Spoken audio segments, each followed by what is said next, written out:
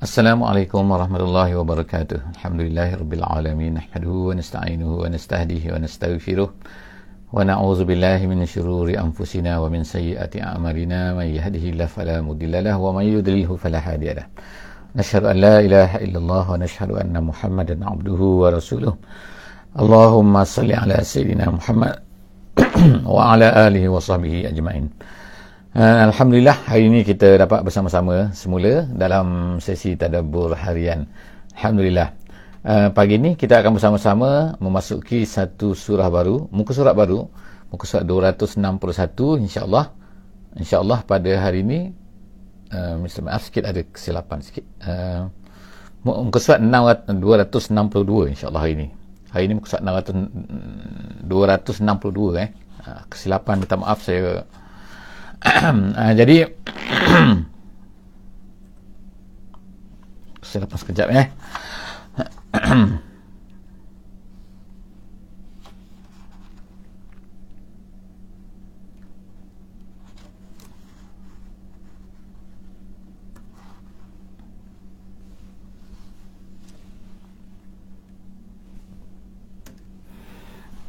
hari ini kita bersama-sama 262 insyaAllah, muka surat 262. Kita masuk ke surah yang baru, iaitu surah Al-Hijr surah Al-Hijr, iaitu kita akan bersama-sama di muka ayat yang pertama sehingga ayat yang ke-15 insyaAllah. Saya minta maaf sikit, saya ada masalah teknikal dari segi ini. Jadi insyaAllah hari ini semoga semua sahabat-sahabat semua dapat membuka Mashaf, iaitu 262 surah Al-Hijr ayat 1 sehingga ayat yang ke-12. Jadi dalam muka surah ini insya-Allah, ataupun dalam surah ini, kita akan tengok bahawa surah ini adalah surahnya Makkiyah, iaitu surah Al-Hijr.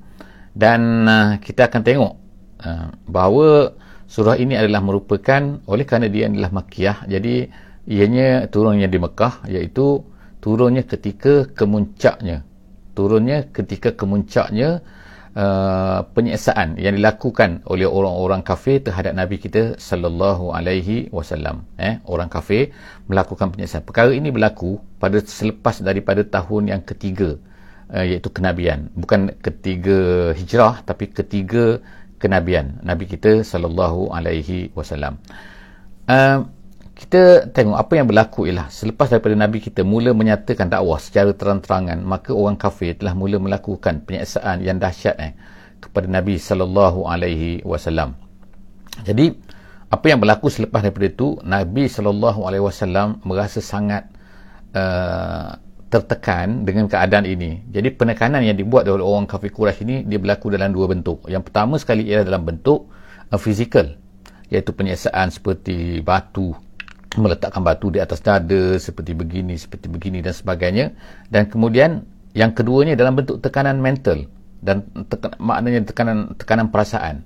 Jadi dua-dua perkara ini berlaku dengan, jadi memerlukan kepada support, memerlukan kepada satu hiburan, memerlukan kepada ayat-ayat daripada Allah Subhanahu Wa Taala.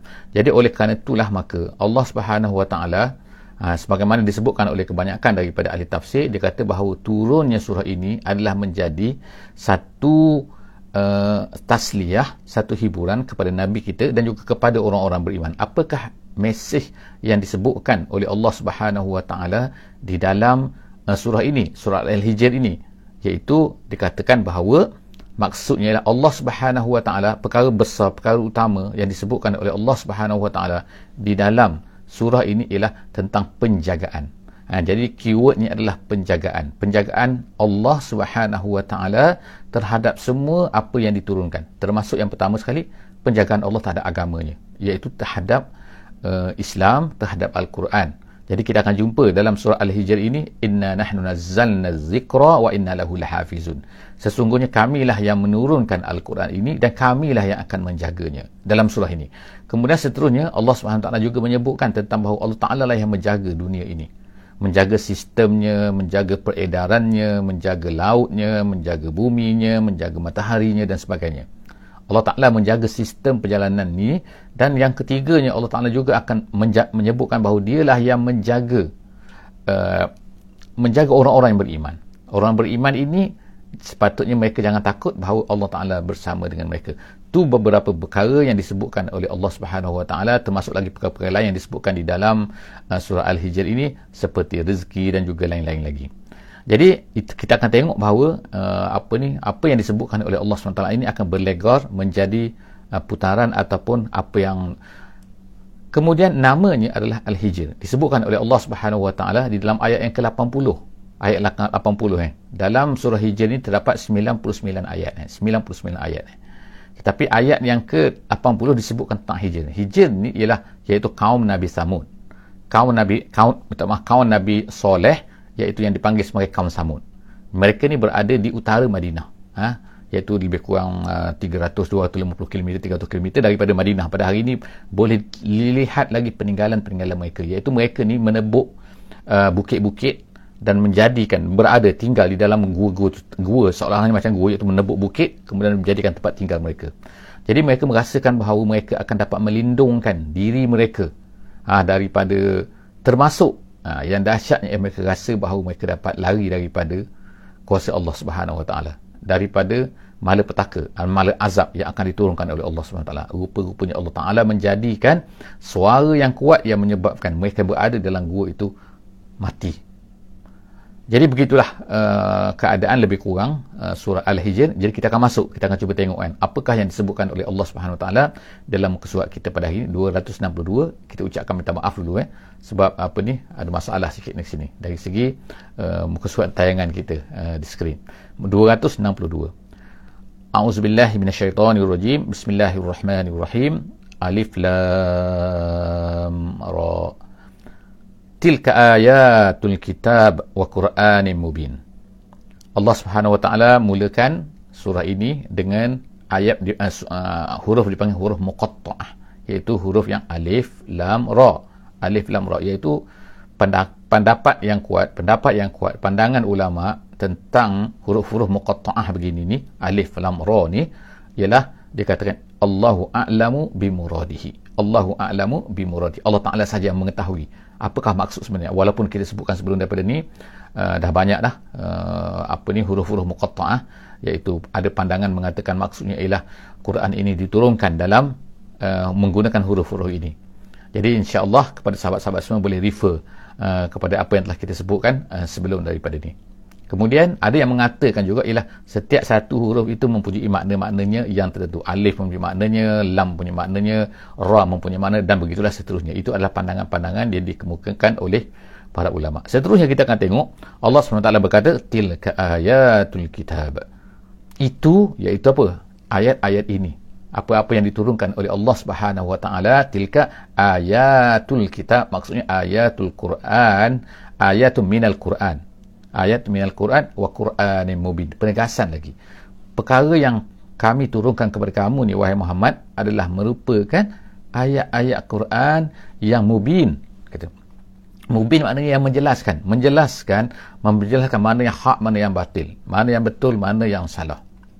Kemudian rubama, ayat yang kedua, rubama yawaddul ladzina kafaru law kanu muslimin. Rubbama. Dia ada dua bacaan sini, baca rubbama, ada baca rubama. Dalam qiraat kita baca rubama. Waalaikumsalam warahmatullahi wabarakatuh. Rubama. Jadi rubama yawaddul ladzina kafaru law kanu muslimin. Ayat yang kedua ni Allah Taala sebutkan apakah rubama ni, maksudnya litaksir. Dia boleh ada dua makna. Rubama ni ada ulama nahwu kata, ulama bahasa Arab kata rubama litaksir, rubama juga litaklil. Litaklil maknanya sedikit, litaksir maknanya banyak. Apa yang banyak, apa yang sedikit ni? Ayat ini menyebutkan bahawa orang-orang kafir di hari kiamat nanti akan bercita-cita. Yawaddu ni maknanya yatamanna, bercita-cita kalaulah mereka ni muslim.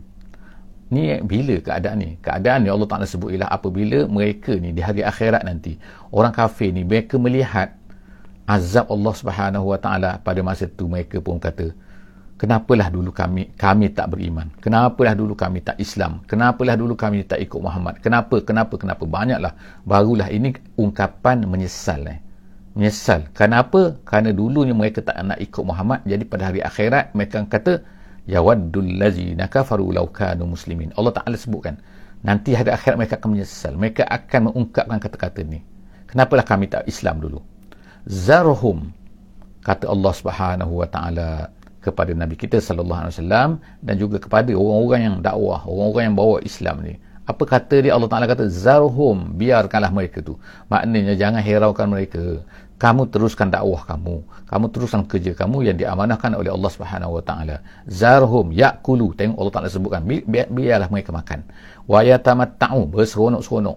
Sekarang ni macam itulah juga kan. Kalau kita kata kan kepada orang yang yang tak nak terima Islam ni, kita cerita Islam pada mereka, kemudian mereka tolak, akhirnya maknanya janganlah kita ni rasa kecewa. Kita teruskan kerja. Janganlah mereka ni akan menyebabkan kita terhenti daripada kerja kita. Allah SWT kata zarhum, biarkan mereka. Maksudnya biarkan tu jangan hirau, kita teruskan kerja. Bukannya jangan hirau tu maknanya jangan buat apa-apa, tak.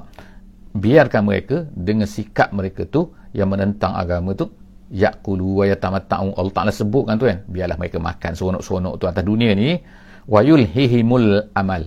Wa yulhihimu artinya ialah mereka ni dilalaikan oleh al-amal. Al-amal ni maknanya iaitu harapan mereka tak mati tu. Itu al-amal. Itu cita-cita mereka, dream mereka tu kan. Mereka rasa mereka ni tak mati dan sebagainya. Fasawfa ya'lamun. Allah Ta'ala kata nanti mereka tahulah apa yang akan berlaku nanti. Tengok kan, Allah starting pun dah tengok sebutkan nanti mereka ni akan menyesal kan. Jadi starting ayat ni dah menyesal dah. Tapi atas dunia ni mereka menghalang, tak nak beriman dan sebagainya. Fasawfa ya'lamun, nanti mereka akan tahu. Wa ma ahlakna min qaryatin illa walaha kitabun ma'lum. Allah Ta'ala sebut wa ma ahlakna, kami tidak membinasakan. Ayat yang keempat. Wa ma ahlakna, kami tidak membinasakan min qaryatin, daripada mana-mana kampung. Mana-mana kampung maknanya ahli sesebuah negara tu, ahli sesebuah negeri, ahli sesebuah tempat, orang di satu tempat tu. Allah Subhanahu wa taala tidak akan menghancurkan, tidak akan membinasakan ahli sesuatu tempat itu illa walaha kitabun maklum, melainkan bagi mereka itu kitabun maklum. Kitabun maklum artinya ialah tempoh masa yang tertentu. Bukan kitab-kitab tu maknanya, tapi maknanya ialah tertulis pada satu jangka masa yang tertentu. Kitab makna sini ialah ajal. Ajal maknanya tempoh, bukan ajal tu mati. Ajal tu maknanya tempoh. Jadi Allah Ta'ala kalau tak binasakan satu-satu kaum lagi tu, ingat bukannya Allah Ta'ala tak berkuasa, bukan Allah Ta'ala tak ingat, bukan Allah Ta'ala lupa, bukan Allah tak, tapi Allah Subhanahu Ta'ala bagi tempoh kepada mereka. Allah Ta'ala beri masa kepada mereka sebenarnya supaya mereka ni bertaubat. Ada nanti masa akan sampai tu, nanti akan tiba masanya. Jadi sebab itulah, jadi kemungkinan sini kan ada perasaan orang beriman akan merasai pada masa ni kan, dikatakan iaitu merasai bila lagi Allah Ta'ala nak hancurkan, sebab tekanan dahsyat sangat kan. Jadi apabila tekanan dahsyat kepada orang-orang Muslim, kepada orang-orang mukmin dalam nak mereka ni nak beramal dengan Islam, kemungkinan akan timbullah perasaan dalam hati orang-orang beriman ni, bilakah Allah Ta'ala nak hancurkan mereka ni, bilakah lagi. Jadi Allah Subhanahu Wa Ta'ala sebut ada, kata walaha kitabun maklum, ada tempoh masa dia. Ma tasbiku min ummatin ajalaha wa ma yastakhirun. Dan Allah Ta'ala kata ma tasbiku, tidak akan mendahului daripada umat, daripada mana-mana umat, mana-mana kumpulan manusia, ajalaha, tempoh masanya, wa ma yastakhirun, dan mereka tidak akan boleh menakhirkannya. Maksud sini ialah Allah SWT kata kalau dah tiba masanya, kalau dah tiba masa saatnya, saat Allah Ta'ala nak hancurkan tu, mereka tak boleh cepatkan, mereka tak boleh lambatkan. Maknanya dia akan tiba on time, dia akan tiba, akan terkenalah mereka tu. Jadi di sini dia berkait semua kan, berkait dengan semua benda. Maknanya sebab itulah kita sebagai orang-orang yang beriman, kepada orang-orang yang kita yang bawa Islam ni kan, kita ingat bahawa kalaulah Allah Subhanahu Wa Ta'ala tidak melakukan apa-apa lagi, maka kita jangan ingat bahawa Allah Ta'ala ni, kita jangan rasa bahawa Allah Ta'ala ni tidak melihat apa yang dilakukan oleh orang-orang kafir ni, orang-orang yang jahat, orang-orang yang tidak menerima Islam ni kan, orang-orang yang cuba untuk menyeksa. Jadi ayat-ayat begini kan turun ketika penyeksaan berlaku kepada para sahabat Nabi sallallahu alaihi wasallam. Jadi Allah Ta'ala nak hiburkan hati para sahabat, hati orang-orang yang beriman, hati Nabi sallallahu alaihi wasallam, bahawa kalau dah datang nanti mereka tak boleh lari lagi. Dan juga nak memperingatkan, memberi ancaman kepada orang-orang yang tak beriman ni. Jangan ingat bahawa mereka ni kan suka-suka hati boleh buat ini dan itu kan. Tak, nanti akan berlaku nanti kan. Jadi Allah SWT sebut selepas daripada tu, waqalu. Allah Ta'ala sebutkan senarai-senarai apakah tuduhan-tuduhan, apakah yang mereka ni cabar Nabi kita sallallahu alaihi wasallam dalam dakwah dia. Allah Subhanahu Ta'ala sebut di sini kan. Mereka kata, makna di sini mereka Allah Ta'ala sebut ni bahawa makna Allah Ta'ala tahu apa yang mereka sebut. Jangan ingat mereka ni boleh lepas daripada Allah. Allah Ta'ala sebut secara tak langsung bahawa Allah Ta'ala tahu apa yang kamu kata kepada Muhammad. Apa mereka kata? Waqalu ya ayyuhallazi nuzzila alaihi zikru. Mereka berkata, ya ayyuhallazi, wahai orang-orang yang siapa? Wahai orang yang diturunkan kepadanya az-zikru. Az-zikru itu makna Al-Quran. Jadi Allah SWT kata, mereka berkata, wahai, iaitu Muhammad lah mereka berkata ni. Orang kafir Quraisy ni berkata kepada Nabi Muhammad, dia katakan, wahai Muhammad yang mengaku, yang mendakwa, kata diturunkan az-zikru tu. Apa kata mereka? Innaka la majnun. Ayat yang ke-6 ayat yang ke-6 dalam surah Al-Hijr muka surat 262 takut terlepas tadi, takut ada orang termiss sebab tak ada pada skrin. 262 Allah SWT kata, mereka berkata kepada kamu wahai Muhammad, mereka berkata aku turunkan Quran kepada kamu wahai Muhammad. Tiba-tiba mereka kata kamu ni la majnun, kamu ni gila. Tengok kan, mereka katakan. Jadi satu tuduhan yang pertama yang dikatakan. Jadi maknanya memang itu tuduhan yang dikatakan kepada Nabi kita sallallahu alaihi wasallam. Mereka kata Nabi kita gila. Jadi Allah Ta'ala tahu sekarang ni. Jadi Allah Ta'ala kata, lau ma ta'tina bil malaikati. Tengok kan, kata-kata mereka yang kedua. Tadi yang pertama mereka tuduh Nabi, label. Sekarang yang kedua mereka kata pula, mereka cabar pula Nabi kita sallallahu alaihi wasallam. Dia kata lau ma ta'tina, lau ma artinya ialah kenapa tidak, maksudnya kan. Mana dia bawakan. Itu maksud lau ma. Ta'tina, bawa datang kepada kamu bawa datang kepada kami. Orang Quraisy kata bil malaikati, dengan malaikat. Mereka nak supaya Muhammad ni bawa malaikat datang. Kita dah baca dulu sebelum daripada ni kan, dalam bentuk-bentuk yang lain lah, tapi ayat-ayat yang berbeza tetapi menunjukkan kepada satu perkara yang sama, iaitu permintaan mereka ialah mereka nak malaikat tu datang bersama dengan Muhammad. Muhammad tu bawa datang malaikat bersama-sama, barulah mereka nak percaya. Betul ke mereka nak percaya? Nescaya kalau Allah Ta'ala bawakan malaikat datang, nanti mereka adalah alasan lain pula. Maknanya kalau orang tak nak terima ni, macam-macam alasan dia. Jadi mereka kata, lauma ta'tina bil malaikati, kenapa kamu tak bawa malaikat? In kunta minas sadiqin, kalau kamu betul. Mereka kata kepada Muhammad, ma nunazzilul malaikata. Allah Subhanahu Ta'ala sebut dalam ayat yang ke-8, ayat yang ke-8 tadi ayat yang ke-7, ma nunazzilul malaikata. Allah Ta'ala kata kami tidak menurunkan malaikat illa bil haqqi. Bil haqqi maksud situ ialah bil azab. Maknanya kalau malaikat datang kepada kamu wahai Quraisy semua, ingat dia hanya akan datang dengan azab, dengan malapetaka, dengan kehancuran kamu nak ke? Itulah seolahnya pertanyaan ni kan. Kalau malaikat datang, kalau ikut jawapannya tak nak lah kan. Allah Ta'ala kata ma nunazzilul malaikata illa bil haqqi, melainkan dengan azab yang akan datang menghancurkan kamu. Wa ma kanu izan munzorin. Kalau Allah Ta'ala datangkan malaikat tu bawa azab tu kepada kamu, wa ma kanu, Allah Ta'ala kata, dan tidak adalah mereka pada masa tu izan, bila ketika itu munzorin. Munzorin maknanya diberi tempoh, maknanya diberi tangguh lagi. Kalau dah datang azab, kamu tak boleh nak minta janganlah, boleh lambatkan sikit. No. Itulah kata Allah SWT. Jadi maknanya mereka nak malaikat, nanti nak malaikat boleh. Kalau Allah Ta'ala turunkan malaikat, nanti datang azab sekali, nak ke? Tentulah jawapan dia tak nak. Kalau jawapannya kan, jadi Allah Ta'ala tak memberikan jawapan sini. Allah Ta'ala sebutkan soalan-soalan yang mana sepatutnya kalau jawab tu jawabnya tidak. Jadi habis tu nak apa sebenarnya? Jadi Allah SWT pun sebutkan bahawa Allah Ta'ala kata inna nahnu nazzalna zikra, kamilah sebenarnya yang turunkan Quran tu.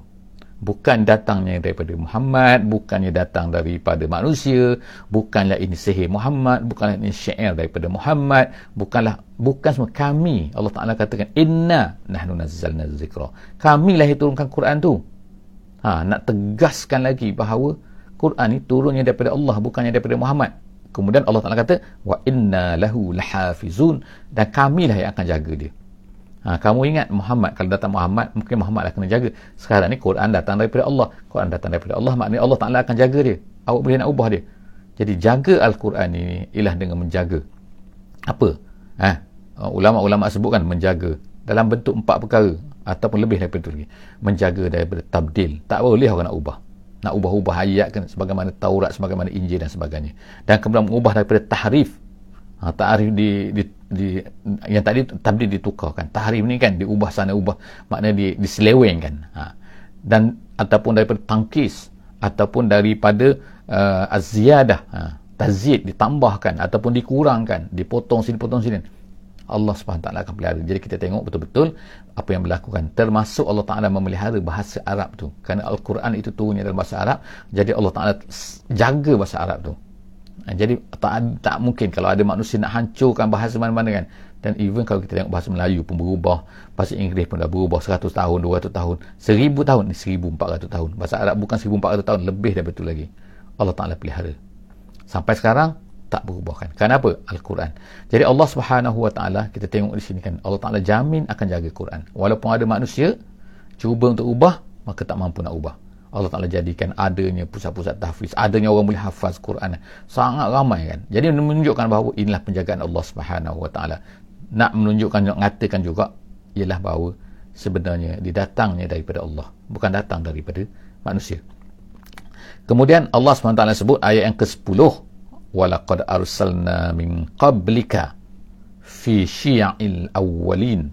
Allah kata, dan sesungguhnya kami utuskan sebelum engkau Muhammad. Sekarang ni ditujukan kepada Muhammad. Wahai Muhammad, dulu sebelum kau dah ada banyak rasul-rasul yang kami utuskan. Arsalna min qablik, kami utuskan nabi-nabi, rasul-rasul sebelum daripada engkau. Fi syi'il awwalin. Syiah tu maknanya ialah daripada perkataan Syiah, bukan Syiah yang kita kata apa ini tu. Syiah tu maknanya ialah kumpulan, maknanya kumpulan manusia. Maknanya kabilah-kabilah, maknanya kaum-kaum, maknanya kumpulan-kumpulan tempat-tempat tertentu kan. Al-awwalin, sebelum daripada kamu. Jadi kita kata ada Nabi Nuh, yang setakat yang kita tahu kan. Ada Nabi Nuh, ada Nabi Adamnya, ada Nabi Hudnya, ada Nabi Solehnya, ada Nabi Ibrahim, ada Nabi Musa, ada Nabi Isa, ada Nabi Sulaiman, ada Nabi Daud, dan seterusnya kan. Yang kita tahu, yang disebutkan dalam Quran, ada 25 orang Rasul. Tapi mereka tu sebenarnya lebih daripada itu lagi. Kita tahu ada sebanyak, ada Nabi-Nabi. Tapi kita tak tahu siapa Nabi-Nabi itu. Tapi ulama-ulama kita kata ada 124,000 Nabi-Nabi. Menurut setengah pendapat. Jadi Allah SWT kata dia telah utuskan semua. Bukannya Muhammad ni adalah salah seorang, satu sahaja, satu-satunya, tak ada. Dia sebelum daripada Muhammad dia dah banyak. Tapi Nabi kita, Nabi Muhammad SAW adalah Rasul yang terakhir. Seterusnya Allah Ta'ala kata, وَمَا يَأْتِيهِمْ مِنْ رَسُولٍ إِلَّا كَانُوا بِهِ يَسْتَهْزِئُونَ. Ni yang penting kan, bukan hanya mengutus, tapi Allah Ta'ala nak sebutkan bahawa وَمَا يَأْتِيهِمْ مِنْ رَسُولٍ, tidaklah diutuskan mana-mana Rasul sebelum daripada ni, illa kanu bihi yastahzi'un, melainkan semua kaum-kaum mereka ni akan mempermain-mainkan mereka, akan memperolok-olokkan. Jadi maknanya sini ialah kalau kamu diperolokkan oleh orang Quraisy, dipermain-mainkan oleh orang-orang yang tak terima Islam ni, maka perkara ni biasa. Kalau tak berlaku tu pelik. Jadi kalau berlaku tu, itu perkara biasa. Kalau kita kata kenapa sekarang tak berlaku, kalau kita katalah aku pun tak kena kan, kawan aku pun tak kena kan, orang Islam sebelah ni pun tak kena, orang Islam sebelah ni tak, sebab kemungkinan kita kena cek diri kita, kemungkinan kita ni melaksanakan atau tidak apa yang dilakukan oleh Nabi kita SAW. Sepatutnya Nabi kita ni berdakwah, maka kita sepatutnya juga berdakwah mengajak manusia kepada Islam. Kita tengok barulah pada ketika itu sama ada kita ni akan yustahza' ataupun tidak, akan dipermain, diperolok, dipersendakan atau tidak. Jadi Allah SWT sebut semua rasul-rasul ni illa kanu bihi yastahzi'un, melainkan semua tu akan memperolok-olokkan rasul-rasul itu. Kazalika naslukuhu fi qulubil mujrimin. Allah Ta'ala kata begitulah kami masukkan maksudnya kami jadikan pada hati-hati orang jahat ni, dia akan mempermain-mainkan agama, dia akan mempermain-mainkan Islam, dia akan menolak orang yang nak beriman. La yu'minu nabih, mereka tak beriman, mereka tak beriman dengannya. Ayat 13 ayat 13. La yu'minuna bihi, Allah Ta'ala kata mereka tak nak beriman. Wa qad khalat sunnatul awwalin, dan telah berlalulah sunnah, iaitu sunnah ni maknanya apa yang telah berlaku pada orang-orang yang terdahulu. Iaitu bagaimana sunnatul awwalin tu, iaitu orang-orang yang menentang ini akhirnya akan dihancurkan oleh Allah Subhanahu Wa Taala. Kan? So keadaan ini, keadaan penentangan itu berlaku. Itu nama dia sunnah kan. Sunnatul awwalin Allah SWT sebut sini, ertinya ialah la yu'minuna bihi wa qad khalat sunnatul awwalin. Mereka ni akan ada orang mempermain-mainkan Rasul, akan ada orang memperolok-olokkan, ada orang yang tak terima, ada orang yang akan menjadi jahat kepada Rasul-Rasul, ada orang yang begini, dan begitulah sunnah Allah SWT kata, perkara yang tetap berlaku sejak daripada dulu lagi sampailah kepada kamu wahai Muhammad. Oleh kerana itu kamu jangan risau, kamu jangan sedih kalau apa yang terkena kepada kamu ni. Kenapa? Perkara ini telah juga berlaku kepada orang-orang yang terdahulu. Walau fatahna alaihim, Allah Ta'ala sebut lagi kan, dalam ayat yang ke-14. Kita ada dalam muka surat ini, kita ada 15 ayat 15 ayat daripada surah Al-Hijr ni. Jadi Allah SWT sebut, tengokkan andainya. Jangan tak sebut buat walau fatahna alaihim baban minas sama'. Tadi ni mereka kata apa ni, kami tak nak beriman Muhammad, kamu ni gila. Wahai Muhammad, kami tak nak beriman kecuali datang malaikat. Kemudian Allah Ta'ala kata, kalau kami turunkan malaikat begini, kan, adakah mereka akan beriman? Tak, malaikat tu akan datang bawa azab. Pada masa tu kamu tak boleh nak lari dah. Kan? Jadi, macam-macam lagi lah. Jadi, kemudian Allah Ta'ala hiburkan hati Nabi SAW. Rasul-Rasul dulu pun memang terkena perkara yang sama. Rasul-Rasul dulu pun akan ada orang yang menentang. Rasul-Rasul dulu akan ada orang mempermain-mainkan. Kemudian Allah Ta'ala kata, walau fatahna, kalau kami buka alaihim kepada mereka ni, baban, pintu, minas sama', daripada langit tu, makna ada pintu langit tu, mereka boleh tengok pintu langit tu. Kemudian fazallu fihi ya'rujun, dan kemudian mereka boleh naik atas tu, mereka boleh naik atas pintu langit tu. Laqalu, mereka akan berkata apa pula sukkirat absaruna, dia kata, mereka akan kata, mata kita ni telah disukkirat, dipukau. Mereka tengok makna di sini Allah Ta'ala sebutkan alasan-alasannya. Maknanya kalau berlakulah benda pelik pada tangan kamu, pada mukjizat pada kamu wahai Muhammad, mereka ni boleh nampak pintu langit tu dan mereka boleh pergi naik ke situ, nescaya mereka akan kata pula sukirat absaruna, ini memang ni sihir Muhammad pula lah ni, kita kena pukau dah, kata kan. Sukirat absaruna, pandangan kita telah dipukau. Dia kata mereka kata bal nahnu qaumun mashurun, kita sekarang dah disihir oleh Muhammad. Tengok kan. Jadi maknanya sini kan, bila mereka minta sesuatu benda kepada Nabi kita sallallahu alaihi wasallam, adakah Allah Subhanahu taala akan tunaikan? Adakah Allah Taala akan beri kepada mereka? Akan mereka minta macam ni Allah Taala beri, mereka minta macam ni Allah Taala beri? Tak kan. Sebab apa? Allah Taala beri satu perkara lain, iaitu Allah Taala kata, kalaulah dibuka, kalau dah dibuat, kalau dah ditunaikan, kalau dah diberi apa yang mereka nak ni, tak, nanti mereka akan kata adalah lain perkataan lain. Mereka akan buatlah alasan lain. Kami kena sihirlah, kami kena tipulah, kami kena macam-macam. Jadi itu nak menunjukkan bahawa bukannya perkara-perkara mukjizat itulah yang akan menyebabkan mereka ni beriman ataupun tidak. Cukuplah sebenarnya mukjizat Quran ni kan, yang mana mereka tak boleh nak lawan pun Quran tu. Tapi tu dah cukup mukjizat. Mukjizat ni maknanya yang melemahkan mereka, melemahkan manusia. Mereka tak boleh nak buat kan. Jadi Allah Subhanahu Wa Taala dah tunjuk dah. Jadi mereka minta lagi, mereka tak nak beriman, mereka cakap nak minta lagi. Allah tak kata sudahlah. Jangan layan perkara-perkara tu. Kalau mereka minta tu jangan layan. Kalau nak beriman, terima. Kalau tak nak beriman, tu memang tak nak beriman lah. Jadi kita cukup setakat tu pada hari ini surah Al-Hijr. Saya minta maaf sekali lagi skrin kita yang tak mau keluar muka surat kita hari ini. Setakat tu aku qauli hadza wa astaghfirullahal azim li wa lakum. Insya-Allah akan datang kita akan jumpa lagi di muka surat 263 263 insya-Allah dalam sesi akan datang. Bukan esok hari Ahad. Kita tak ada sesi, kita ada sesi lain esok. Kita akan sambung pada hari Isnin insya-Allah. Esok kita ada kuliah subuh untuk hadis Riyadhus Salihin. Setakat tu dulu aku qauli hadza wa astaghfirullahal azim li wa lakum. Kita tangguh dengan sama-sama membaca surah Wal Asri. Bismillahirrahmanirrahim. Wal 'asri innal insana lafi khusr illa allazina amanu wa 'amilus solihat wa tawasaw bil haqqi wa tawasaw bis sabr. Wassalamualaikum warahmatullahi wabarakatuh.